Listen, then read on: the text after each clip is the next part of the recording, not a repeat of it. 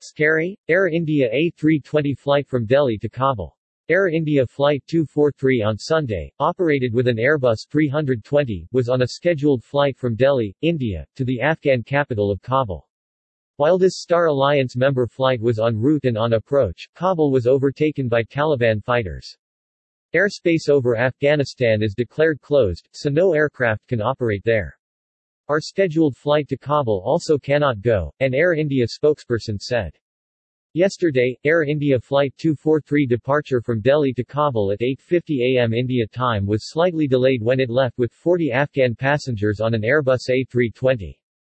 It's a 2-hour, 5-minute flight to neighboring Afghanistan. After crossing the border on AI-243 on August 15 and the approach was expected to start, the Air India plane was ordered to hold and circle at 16,000 feet altitude for another 90 minutes before it was allowed to land.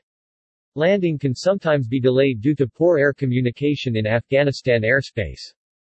As Indians celebrated Independence Day on Sunday, August 15, the Taliban were creating chaos and horror in taking over Kabul, the capital of Afghanistan. The people of Kabul were left in a state of panic as news broke that the Taliban had surrounded the city that day. On the one hand, the Afghan government was fleeing the country.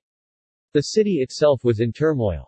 Air India 243, a Star Alliance flight operated by Air India, was carrying 6 crew members and 40 passengers from Delhi to Kabul without knowing if they were allowed to land even after they reached Kabul airspace. The plane was ordered to circle the sky for no apparent reason. For the next 90 minutes, Air India circled the sky at an altitude of 16,000 feet. The Air India flight had gone with extra jet fuel. The experienced pilot knew that there might be a delay in landing due to poor flight communications in Kabul airspace at times. Like the Indian plane, 2 more foreign planes were flying there without permission to land. In addition to the Taliban taking over the city, operating an aircraft over Kabul is a bit of a challenge.